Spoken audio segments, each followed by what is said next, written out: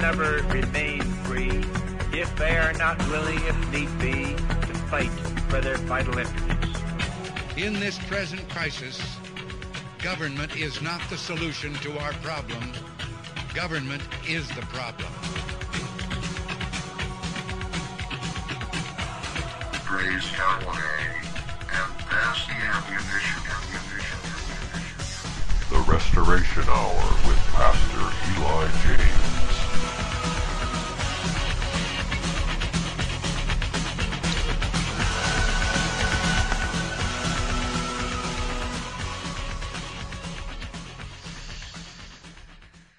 All right, welcome everybody. Pastor Eli James here. This is Eurofolk Radio. Today is December 17th, 2022, and this is the Restoration Hour, as the intro music has stated. So, real quick update. I texted Paul English. His operation is over, successful. They pulled out his gallbladder. And so he's resting comfortably, waiting to recover to the point where he can go home. Apparently, a gallbladder operation is not as severe as it used to be.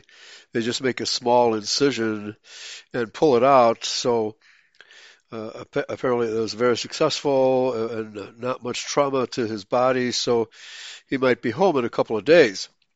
So that will be good because we need him around here. Because I can only handle so many problems. He does most of the work. When something catastrophic happens, he's the one who fixes it. So actually, we did have a catastrophic problem with the Voice of Liberty show. They were having serious problems with sound issues, where the sound was speeding up and slowing down, speeding up and slowing down. And we had the same issue with the server for 2 days where the sound was cutting in and out. But that sort of fixed itself. That cutting in and out problem fixed itself.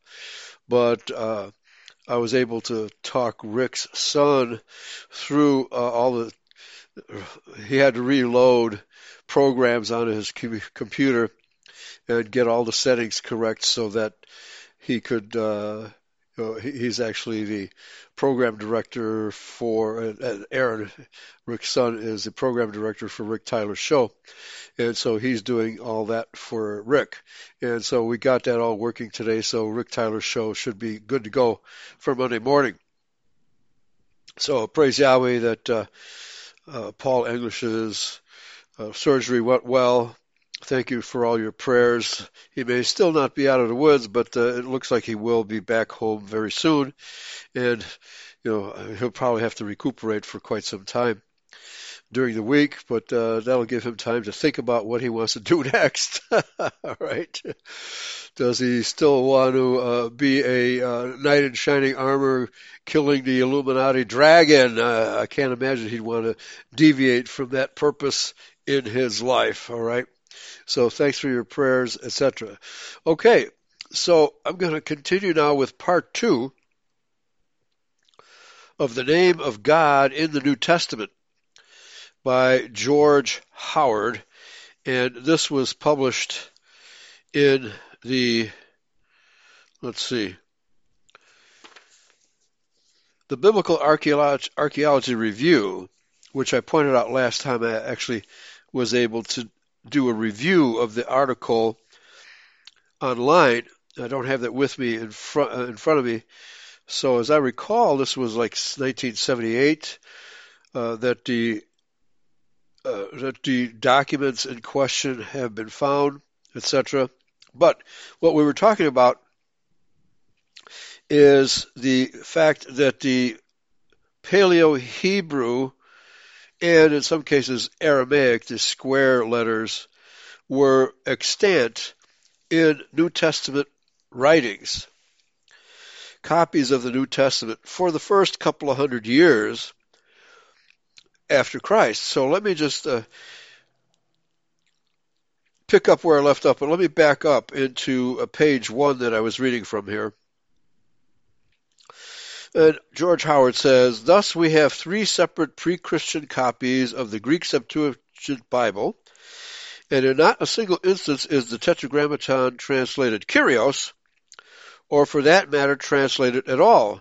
We can now say with near certainty that it was a Judahite practice before, during, and after the New Testament period to write the divine name in Paleo-Hebrew, or square Aramaic script, or in transliteration right into the Greek text of Scripture.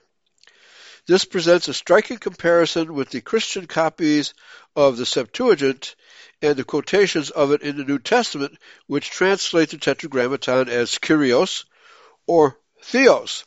And we concluded last week that sometime after around 200 AD, with the fact that the Judahites of Palestine were certainly had died out and left, and all that was left was Judahite Christians in the area who had access to these scriptures and who began copying them.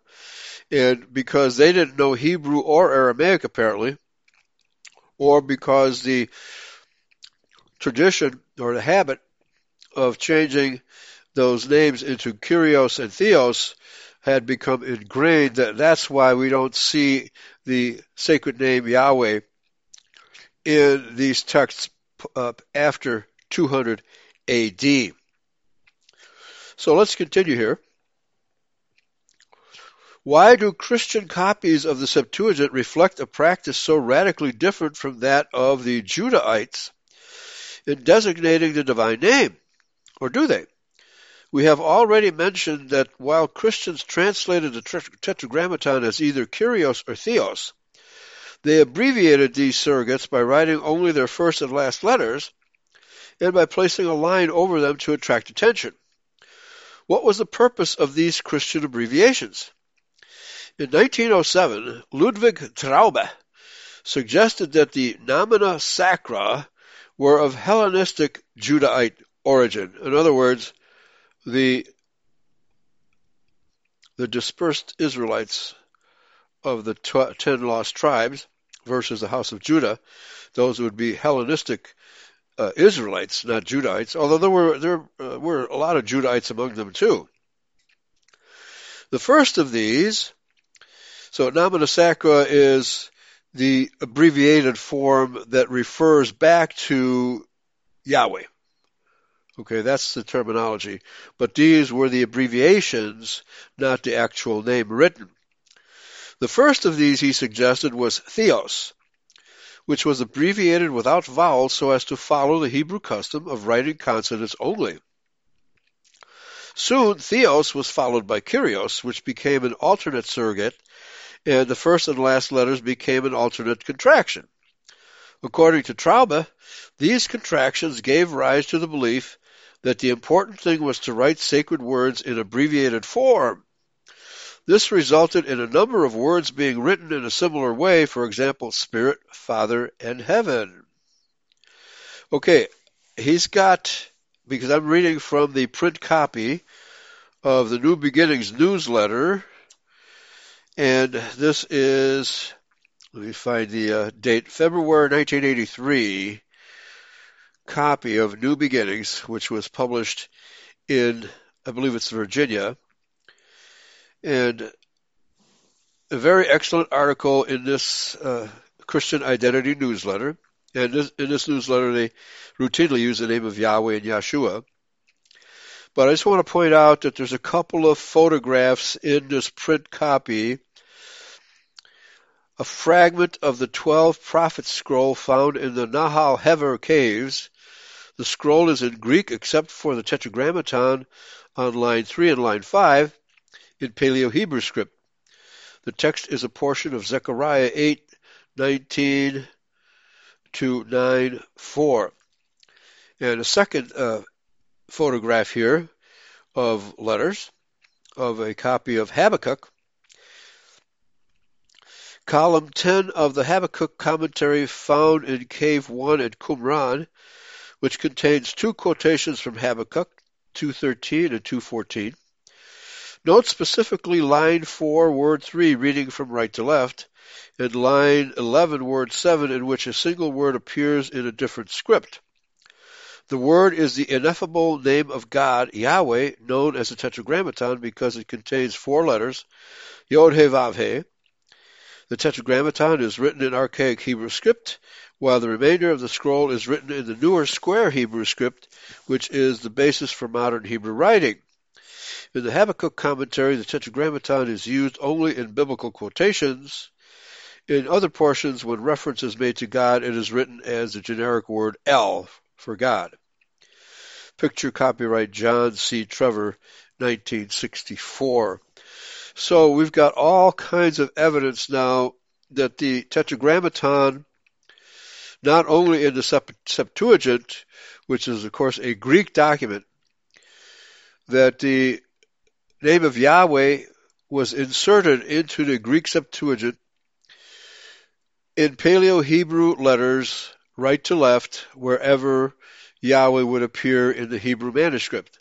So that tells us that the Judahites took great care and had great reverence for the name of Yahweh. They did not translate it. And now this author here, George Howard, is telling us that this process of not translating the Tetragrammaton was carried over into the New Testament, and he's found examples of it in New Testament writing, that, again, the Judahite Christians who preserved these works and were copying scrolls of Greek and probably Hebrew as well, and of course Aramaic as well, they also were retaining the sacred names. So this answers the question, did the Judahite scribes of the New Testament retain the sacred names? And the answer is yes. And the conclusion we came to last week was that what was going on was, as more and more scribes who were unfamiliar with Hebrew and or Aramaic came along and were more familiar only with Greek, then this practice of singling out the Tetragrammaton fell into disuse, and they just replaced it with Theos and or Kyrios. So let's continue. In 1959, A.H.R.E. Papp, P-A-A-P, took up the issue again and argued that the system of contracted nomina sacra, which was the first and last letters of the Hebrew word with a line above it, it's a contraction, was of Judahite Christian origin emanating from Alexandria about 100 AD. It seems to me, however, that a much better case can be made that the system of contractions is of, he uses the words Gentile, of dispersed Israelite Christian origin. The divine name YHWH was and is the most sacred word in the Hebrew language. So it is hardly likely that the Judahites of any sort would have removed it from their Bibles. Furthermore, we know now from discoveries in Egypt and the Judean desert that Judahites wrote the Tetragrammaton in Hebrew even in their Greek texts. In all likelihood, Judahite Christians felt the same way about the divine name and continued to preserve it in Hebrew in their Bibles.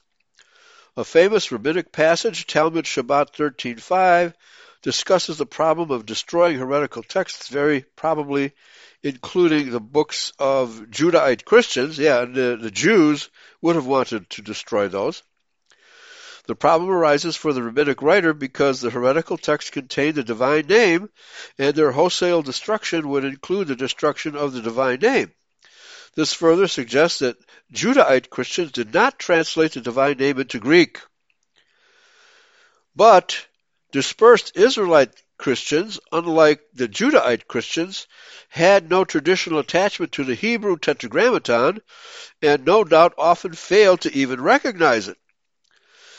Such dispersed Israelite scribes who had never before, I should really say Hellenized scribes, he uses the word Gentile here, which we know is not a good word to use.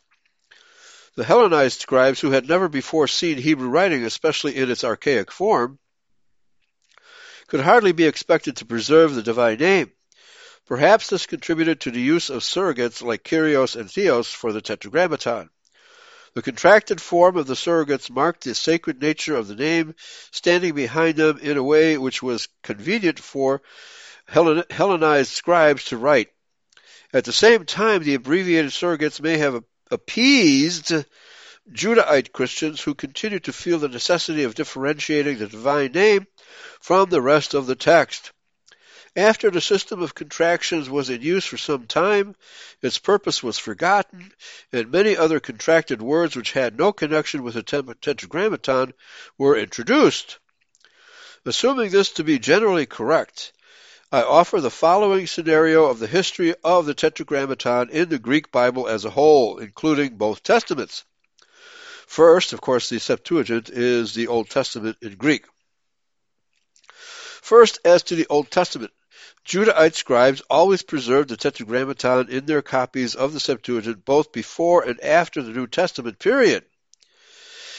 However, in later copies, they stopped doing that and they substituted the nomina sacra.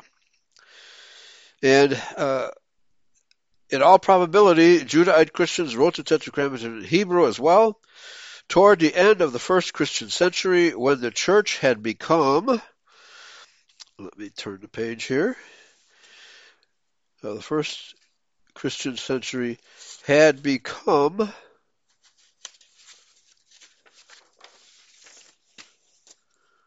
predominantly Hellenized, the motive for retaining the Hebrew name for God was lost, and the words Kyrios and Theos were substituted for it in Christian copies of the Old Testament Septuagint. Both Kyrios and Theos were written in abbreviated form in a conscious effort to preserve the sacred nature of the divine name. Soon the original significance of the contractions was lost, and many other contracted words were added. So, the question I had while I was looking into this subject was, why didn't the New Testament authors retain the sacred names, and why aren't the sacred names included in the New Testament? Well, this article answers the question. They were, but only for the first couple of hundred years, and then the practice of retaining those names simply died out.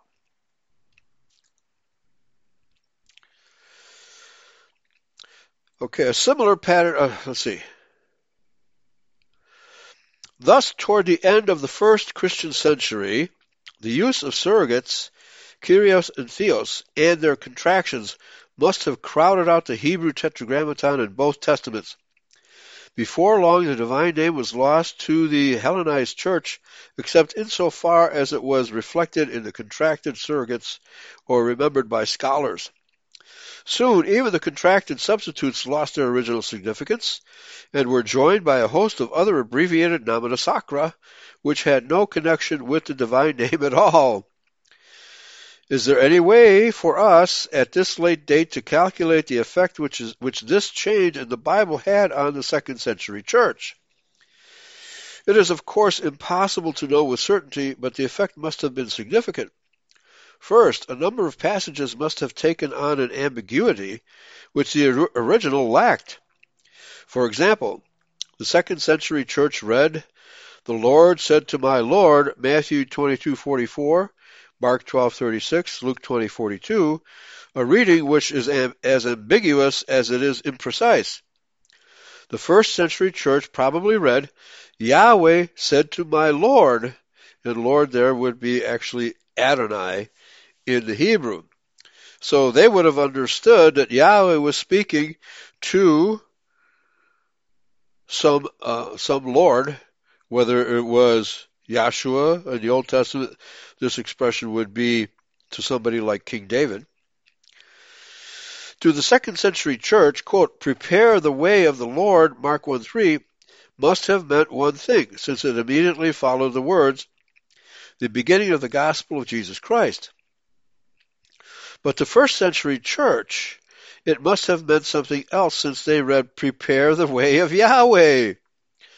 The second century church read 1 Corinthians 1:31, quote, "The one who boasts, let him boast in the Lord," which was probably considered a reference to Christ mentioned in verse 30. But to the first century church, it probably referred to God mentioned in verse 29, since they read, "The one who boasts, let him boast in Yahweh." These examples are sufficient to suggest that the removal of the Tetragrammaton from the New Testament and its replacement with surrogates, Kyrios and Theos, blurred the original distinction between the Lord God and the Lord Christ, and in many passages made it impossible to tell which one was meant. This is supported by the fact that in a number of places where Old Testament quotations are cited, there is a confusion in the manuscript tradition whether to read God or Christ in the discussion surrounding the quotation.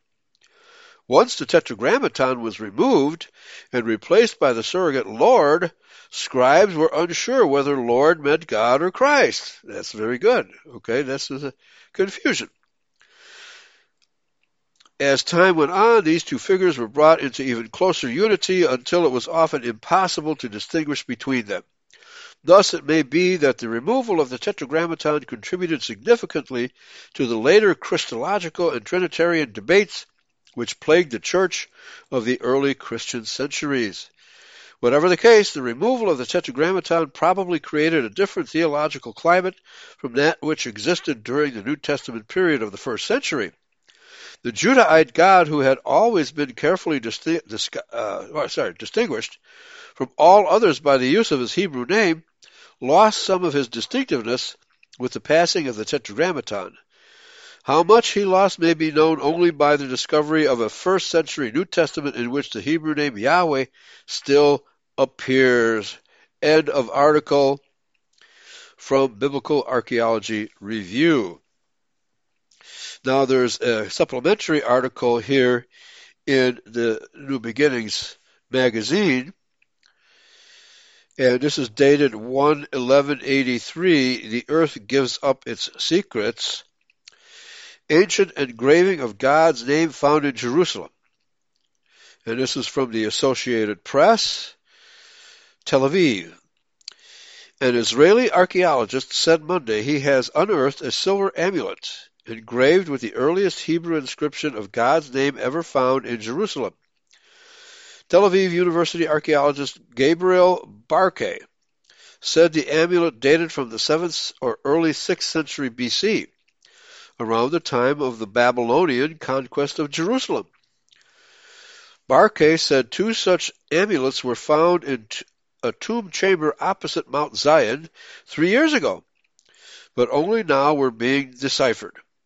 He said one of the sheets of pure silver was inscribed with the classical 4-letter Hebrew spelling of God's name, which devout Jews refrain from uttering. And I believe actually there were 2. There were 2 such silver scrolls, and both of them contained the name of Yahweh in Paleo-Hebrew. And we have a video about that find up on Eurofolk Radio right now. So let's continue here. The approximate Hebrew pronunciation is Yahweh, from which the English name Jehovah is derived. Barkay said inscriptions of God's name were usually written on parchment or papyrus, which long ago disintegrated. Before Barkay's discovery, the earliest known Hebrew inscription of God's name found in Jerusalem was one from the Hellenistic period in the 2nd century BC. So this is at least 700 years older.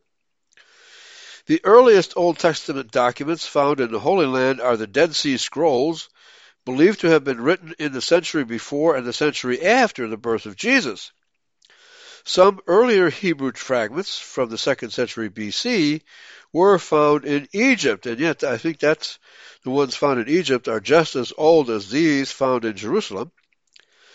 Barkay said the new find dug up next to St. Andrew's Church facing Mount Zion across the Hinnom Valley included the largest trove of jewelry ever uncovered in Jerusalem. Also discovered was a crab-shaped coin from the Aegean island of Kos, K-O-S, the oldest coin ever found in the city, he said. The valuables had been placed in a repository as gifts to the dead. Barclay kept his fine secret, giving rise to a persistent rumor of a striking discovery in Jerusalem. He described it for the first time at a lecture Sunday night, displaying some of the items on slides. The Jerusalem Post said Barclay kept it secret for fear of arousing the displeasure of Orthodox Jews who oppose archaeological digging in the vicinity of the tombs. Barclay denied this, saying he had waited because he wanted to decipher the inscription before displaying it. No, he had to bribe those Orthodox Jews. Yes, 2 Corinthians, Mr. Kim Smith says, 2 Corinthians 10:17, but he that glorieth, let him glory in Yahweh, is what it should read. It should read Yahweh, as the author here is telling us it should. So the practice of removing Yahweh for Kyrios or Lord has become commonplace, but that started in the 3rd century AD. Okay, so again, we see that this is not necessarily a case of tampering. It's just a case of an old tradition dying out in favor of a new tradition with no ill intent discoverable. It's not likely that there was any ill intent. It was just a matter of Hebrew and Aramaic dying out in favor of Greek. Okay. Final sentence of this article. He declined to say what else was written on the amulet, saying it was hard to read and was still under study. And so we know that that has been deciphered by now. Okay, so I put a link to another article in the chat room, Tetragrammaton in the New Testament, coming from, I think it's called Religion Wiki. Let me open the document here. religion.fandom.com/wiki/Tetragrammaton in the New Testament. Okay, so basically the same title that we've been working with here in this article, but wait a minute, there's a cartoon playing. I have to I have to pause that. Please don't start again. I don't want any noise interrupting here. Okay. So by that same title, Tetragrammaton. Okay, it's under the heading of Religion Wiki. I guess that's the short name for this website. Religion Wiki. Tetragrammaton in the New Testament. And there's a link here that says view source. Now, I don't know if the source is the HTML or the original article somewhere. We'll just read it as it is here. Archaeologists have discovered papyrus fragments of works which were later included in the canon of the New Testament, dating as far back as the middle of the 2nd century. Okay, I think they're talking AD here. Despite the fact that there are no autographs surviving until today, it is worth mentioning that of all 5,000 extant New Testament manuscripts, none contains any form of the Hebrew Tetragrammaton. So I think he's talking about the post-2nd century period. And the author of the previous article, Mr. Howard, says, yes, that is the case.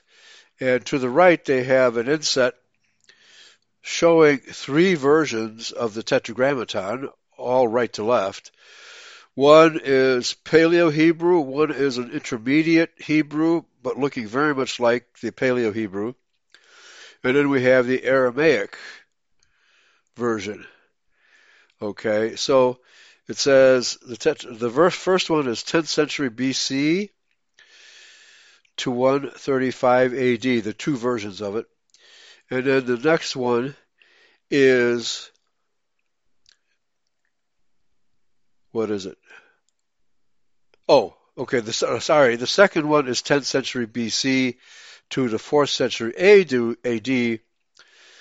That's the Aramaic alphabet, which is the bottom one. So the first two are Paleo-Hebrew, and the last one is Aramaic. So let's continue. One of the most ancient fragments, the Papyrus Codex designated Chester Beatty Papyrus number 2, P46, is dated to about 200 AD, and contains 9 of the Apostle Paul's letters. In the Chester Beatty Papyri, we find KC and sometimes Theta C with a horizontal bar above them in citations of the Hebrew Bible, where the Tetragrammaton occurs in the Hebrew text. And these are the Nomina Sacra that Mr. Howard was talking about. This was the short form of Kyrios and Theos, the Nomina Sacra, which they're talking about right here. These are abbreviations for Kyrios, Lord, and Theos, God, normally known as the Nomina Sacra, sacred names. Some scholars propose that such space-saving abbreviation was very common throughout costly ancient manuscripts.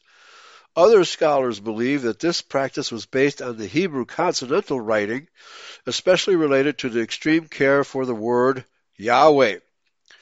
For centuries, scholars rejected the idea of the existence of the Tetragrammaton in the copies of the Greek translation of the Hebrew Bible, Old Testament.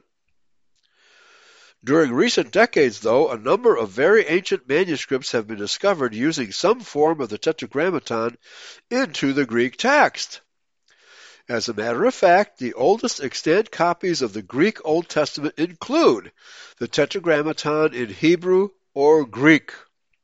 Similarly, a newer thesis has been proposed that the pious Judahite authors of the New Testament used the revered name Yahweh and did not replace it with a surrogate like Lord. As a result, the Tetragrammaton was present in the New Testament autographs. Later on, it was substituted by the Nomina Sacra. So this article is confirming the work of Mr. Howard. Thank you very much. Let me take a quick sip of coffee here. Still very hot. George Howard set forth this hypothesis that Yahweh appeared originally in the New Testament and that the removal of the Tetragrammaton from the New Testament and its replacement with the surrogates Kyrios and Theos blurred the original distinction between Lord God and the Lord Christ. The weight of this position led to its inclusion in the article of the Anchor Bible Dictionary, where it is stated, quote, "There is some evidence that the Tetragrammaton, the divine name Yahweh, appeared in some or all of the Old Testament quotations in the New Testament when the NT documents were first penned," unquote. Now that is significant if it's true. So anyway, there's evidence for that, although not a lot, but it's quite likely that for the first 200 years, they did not replace the name of Yahweh, and at some point, Nomina Sacra, the abbreviations and the replacements, the Greek replacements, Lord and Theos, began to appear in the new copies. As it is a relatively recent thesis on an ever-changing field of study, it has not yet found wide acceptance, and Howard has qualified it, quote, "My theory about the Tetragrammaton is just that, a theory. Some of my colleagues disagree with me, for example, Albert Pietersma. Theories like mine are important to be set forth so that others can investigate their probability and implications. Until they are proven, and mine has not yet been proven, they should not be used as a surety for belief," unquote. Even though Albert Pietersma does not accept Howard's theory, he has stated, quote, "It might possibly still be debated whether perhaps the Palestinian copies with which the New Testament authors were familiar read some form of the Tetragrammaton. Okay, so the debate is not over, but it's quite likely now that Mr. Howard's thesis is correct. Now the next section heading is Jehovah and the Greek Old Testament. Old Testament is a term credited to Tertullian, used to describe the Hebrew Bible.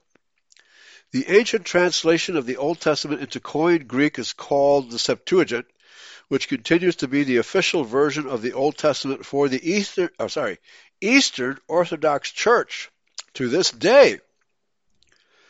The Septuagint was translated prior to the birth of Jesus. He and the apostles quoted extensively from it. This is no surprise, since the New Testament was itself most likely written in Greek, although a lot of evidence there's Hebrew versions as well. See Aramaic primacy for the counter-argument. All the earliest surviving manuscripts are written in Greek. Some copies of the Greek Old Testament from the latter centuries BC, which are translated from lost Hebrew texts, leave a blank space where the Tetragrammaton would have been. Others represent the divine name by Yah, I-A-W, Yah. Others use the template Phoenician, Paleo-Hebrew alphabet, which borrows from Phoenician no, it's the other way around. I mean, this false statement by academics that the Hebrew borrowed from the Phoenician is just totally absurd, because Hebrew preceded Phoenician by thousands of years, but they still maintain this false opinion because it's Phoenician which borrows from the Hebrew. And other variations are evidenced in early manuscripts. A notable version using template Phoenician is the version by Aquila of Sinope. The Septuagint was the preferred Greek translation of the Judaite Bible among Christians, and Judaites up until, in this case Jews is correct, and Jews up until the school of Jamnia, because we're talking about Talmudic scholars, the school of Jamnia, and the Masoretic recension at the time of the writing of the New Testament, and continue to be until the Reformation, the Vulgate being primarily a translation of the Septuagint. When St. Jerome, a Roman Catholic doctor of the Church, made his translation of the Old Testament into Latin, he switched from the Septuagint of the early Church to the Masoretic. Oh, wow. That's interesting.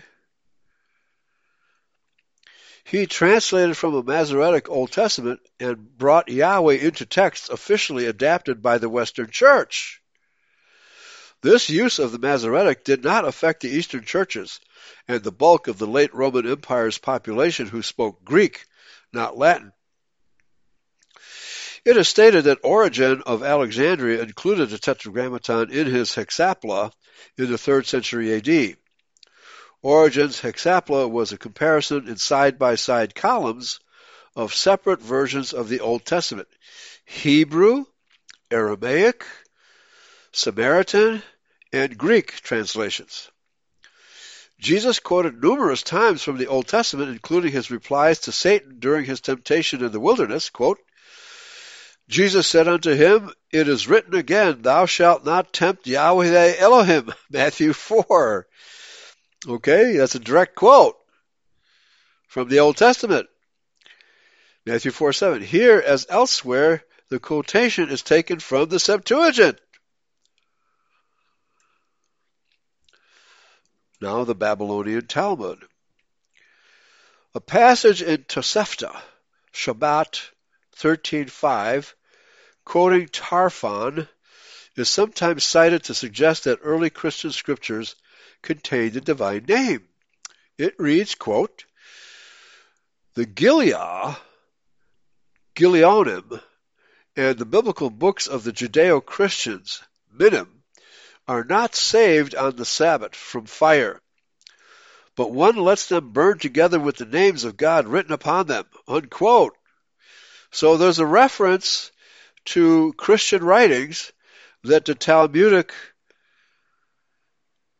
so-called sages disapprove of and want to get rid of, okay? And of course, we know that still trying to get rid of Christianity today. Give me 1 second. I have to make a quick pause here. Hold on.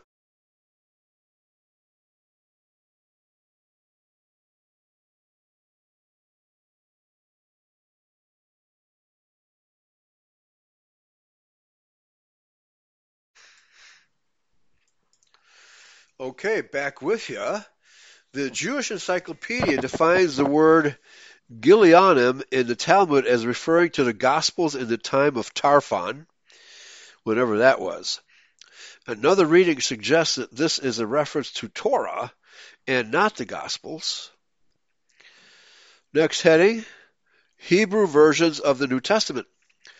Over the centuries, various translators have inserted the Tetragrammaton in the New Testament when translating into Hebrew versions of the New Testament.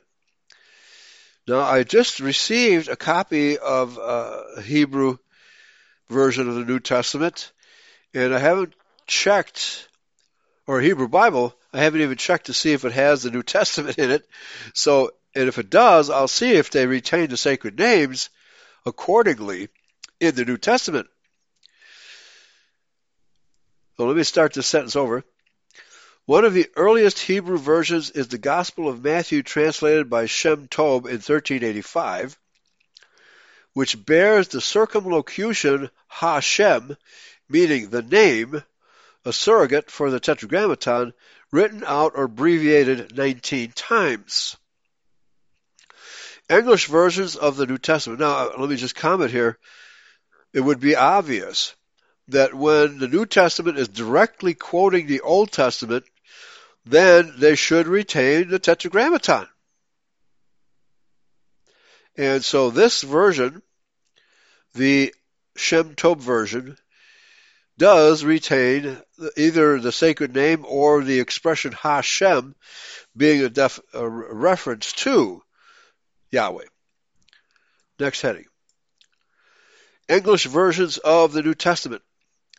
Some English sacred name Bibles have used the Tetragrammaton in the New Testament.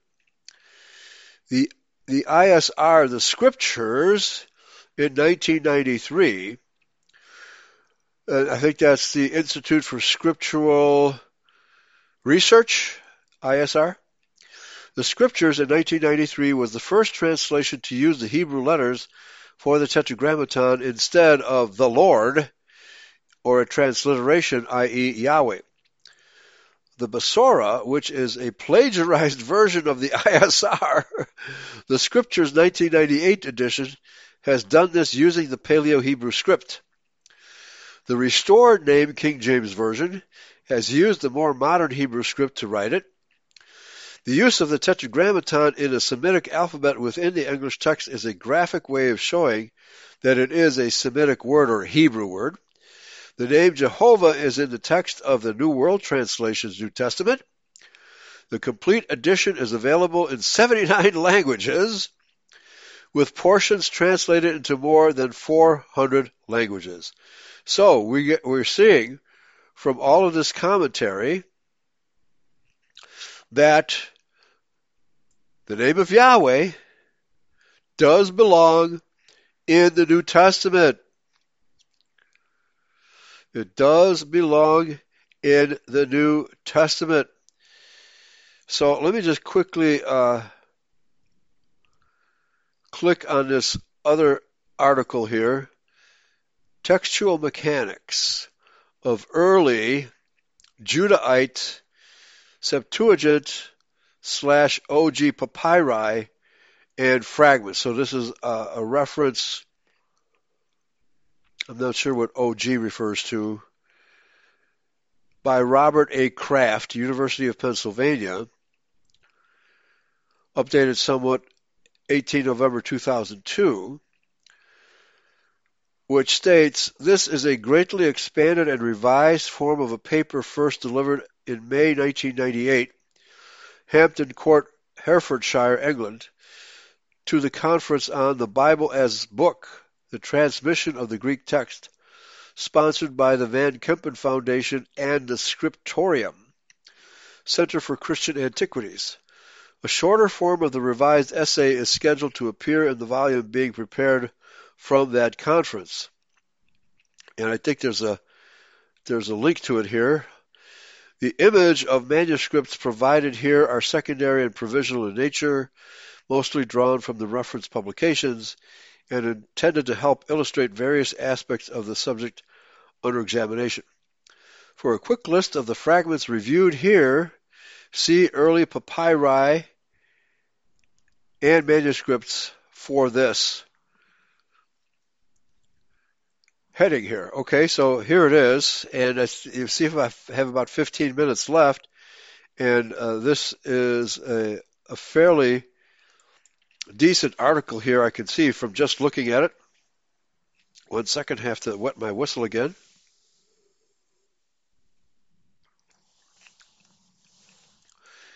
Exploring pre-Constantinian developments of the LXX. LXX means Septuagint. And OG,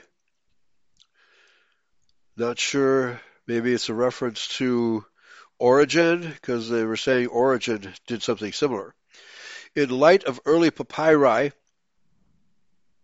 and related texts. For the conference on the Bible as book, which we read already.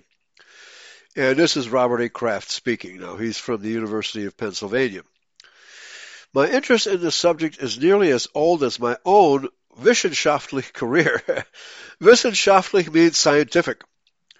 When it came to choosing a subject for my Harvard dissertation some 40 years ago, I was torn between analyzing the pre-hexapolaric fragments of Greek Judaite scriptures and the topic I finally selected, the use of Judaite sources in the Epistle of Barnabas.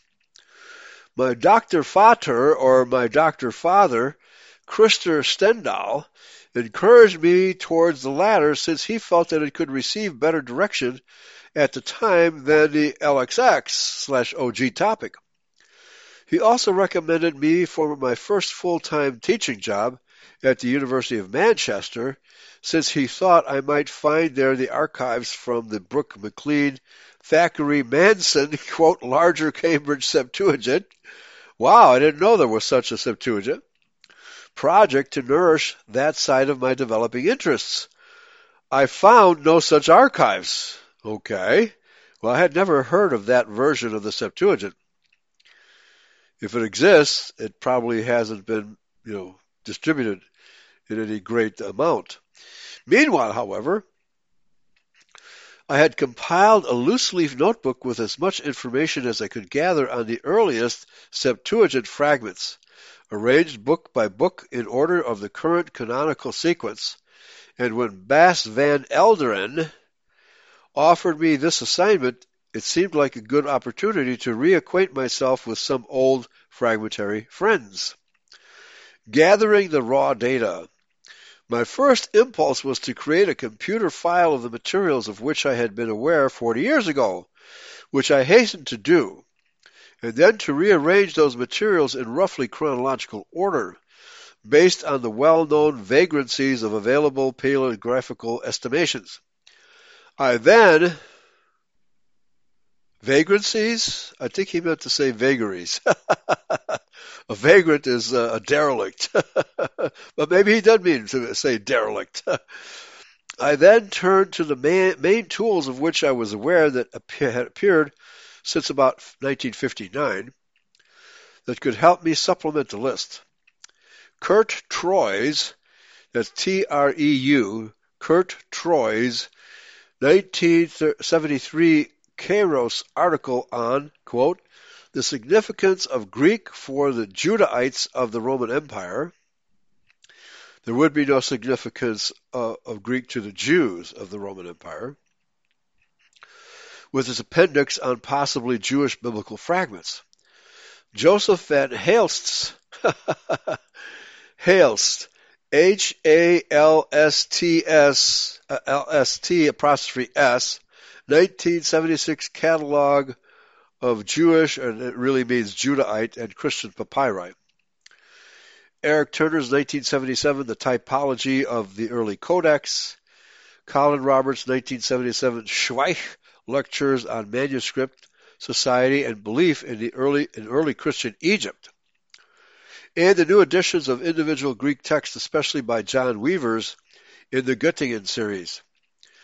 Initially, I spread a wide net, attempting to catch everything prior to the success of Christianity under Constantine, and thus listing all papyri and related materials in Greek dated to the 4th century AD and earlier. As I said, it was a wide net, and it caught about 120 separate items, not all of them papyri, including a dozen that are dated to the 1st century or earlier, and are almost certainly certifiably Judahite in origin. Of the 2nd to 4th century AD fragments, another half dozen have been claimed as Judahite by one or another of the respected authorities. Unanimity, of course, is difficult to obtain in this sort of Wissenschaft or science, Bible science. The textual work of Origen, circa 185 to 253, in producing the multi-column tool for studying and improving the extant text of Judahite scriptures in his day, is usually viewed as a watershed in the study of the development of the Greek Christian OT manuscripts. Not only does Origen's Hexapla, in its various forms and formats, offer information about the Greek and Hebrew Aramaic texts available to him in the first part of the 3rd century, but to the extent that his endeavor to improve existing Septuagint texts was successful, his work became a major factor in complicating. Wait a minute, we're supposed to. Knowledge shouldn't complicate things. Anyway, his work became a major factor in complicating the subsequent textual situation. In the 2 or 3 generations immediately following Origen, we also hear of extensive recensional work attributed to the now mysterious persons of Hesychius and Lucian. With this in mind, the quest for texts not affected by these well-intentioned efforts becomes important to the student of the development of Greek Judahite scriptures, the Septuagint, and related materials. One way of approaching the problem is to try to identify texts and readings that do not show influence from Origen's Hexapla or other roughly contemporary recensional developments, and use that as a criterion for the identifying presumably earlier materials. The textual apparatuses of the best available Septuagint editions are filled with relevant information about such textual affinities. So, although he hasn't cited any citations yet of where the sacred names have been found, these are included down later. He is giving this a very detailed description of what his research consists of. So here we go. One more sentence before the next heading. Another approach to which this report attempts to contribute is to use chronological considerations for isolating materials that could not have been influenced by the work of these early critics, because the materials predate the period when the 3rd and early 4th century products would have begun to cast their shadows. Manuscripts and fragments that predate the early 3rd century are obviously the most significant in this regard, but any items that can reasonably be considered pre-Constantinian, early 4th century, have an excellent chance of being uncontaminated for these purposes, and by, as he's got the word uncontaminated in quotes, meaning a lot of these recensions include opinions of people like Origen. Now here we go. The manuscript fragments. There are various convenient lists and collections from which to gather these early witnesses to the development of the Septuagint. A new one was released on CD-ROM in August 1998 by Willie Clarice at the Papyrological Congress in Florence. Otherwise, to my knowledge, the most complete is the catalog by Joseph Van Helst, which appeared in 1976. Van Helst includes appendices in which he lists Judahite and Christian materials by date, from earliest to latest, and also provides statistics for what he has listed, roughly generation by generation, early 2nd century in general, late 2nd century, 2nd, 3rd century, etc. Around the same time, the respected papyrologist Eric G. Turner produced his study of the development of the early codex, which also provides similar chronological lists of all codices known to him. Finally, still from the late 1970s, the Schweich Lectures by Colin Roberts, also in their own way, survey much of the relevant material, partly in response to Kurt Troy's list of possibly Judahite fragments from his 1973 article. I've put these lists together in what follows and have tried to adjust the controversial datings toward Turner's judgment, on the belief that an experienced paleographer looking at the entire range of materials in a comparative way is more likely to be accurate than our individual editors who have seen only parts of the picture.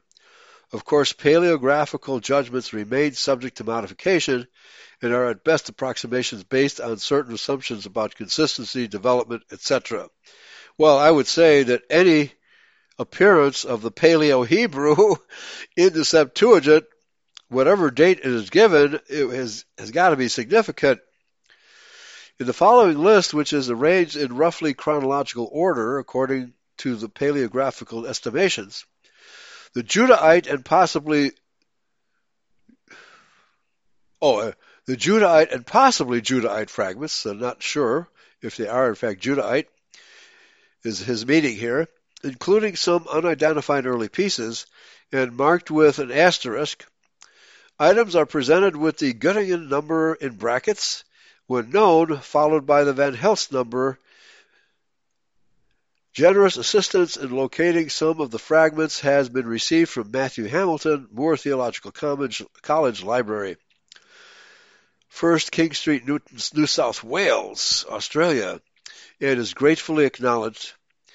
See also Emmanuel Tov's article in the Pietersma Festschrift, festival writing, mentioned in my draft link below.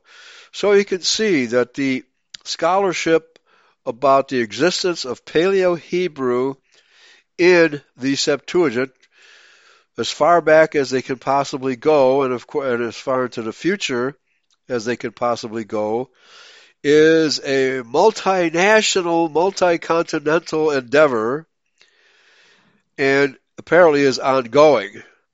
Because we will find manuscripts of the Septuagint still. They're still in the process of finding such manuscripts. And whenever the Paleo-Hebrew version of the Tetragrammaton occurs, they will add it to this research, which is a good thing. So the rest of this article is nothing but references to the various finds that are relevant. And it's quite a long list here of finds where such Paleo-Hebrew script is found. So ongoing, but the important thing here, ladies and gentlemen, is we have found, I consider it proof, that the name of Yahweh was contained in the earliest Greek manuscripts written by Judahite Christians. Thanks for listening. Praise Yahweh. Pass the ammunition. Take care, everybody. Bye-bye.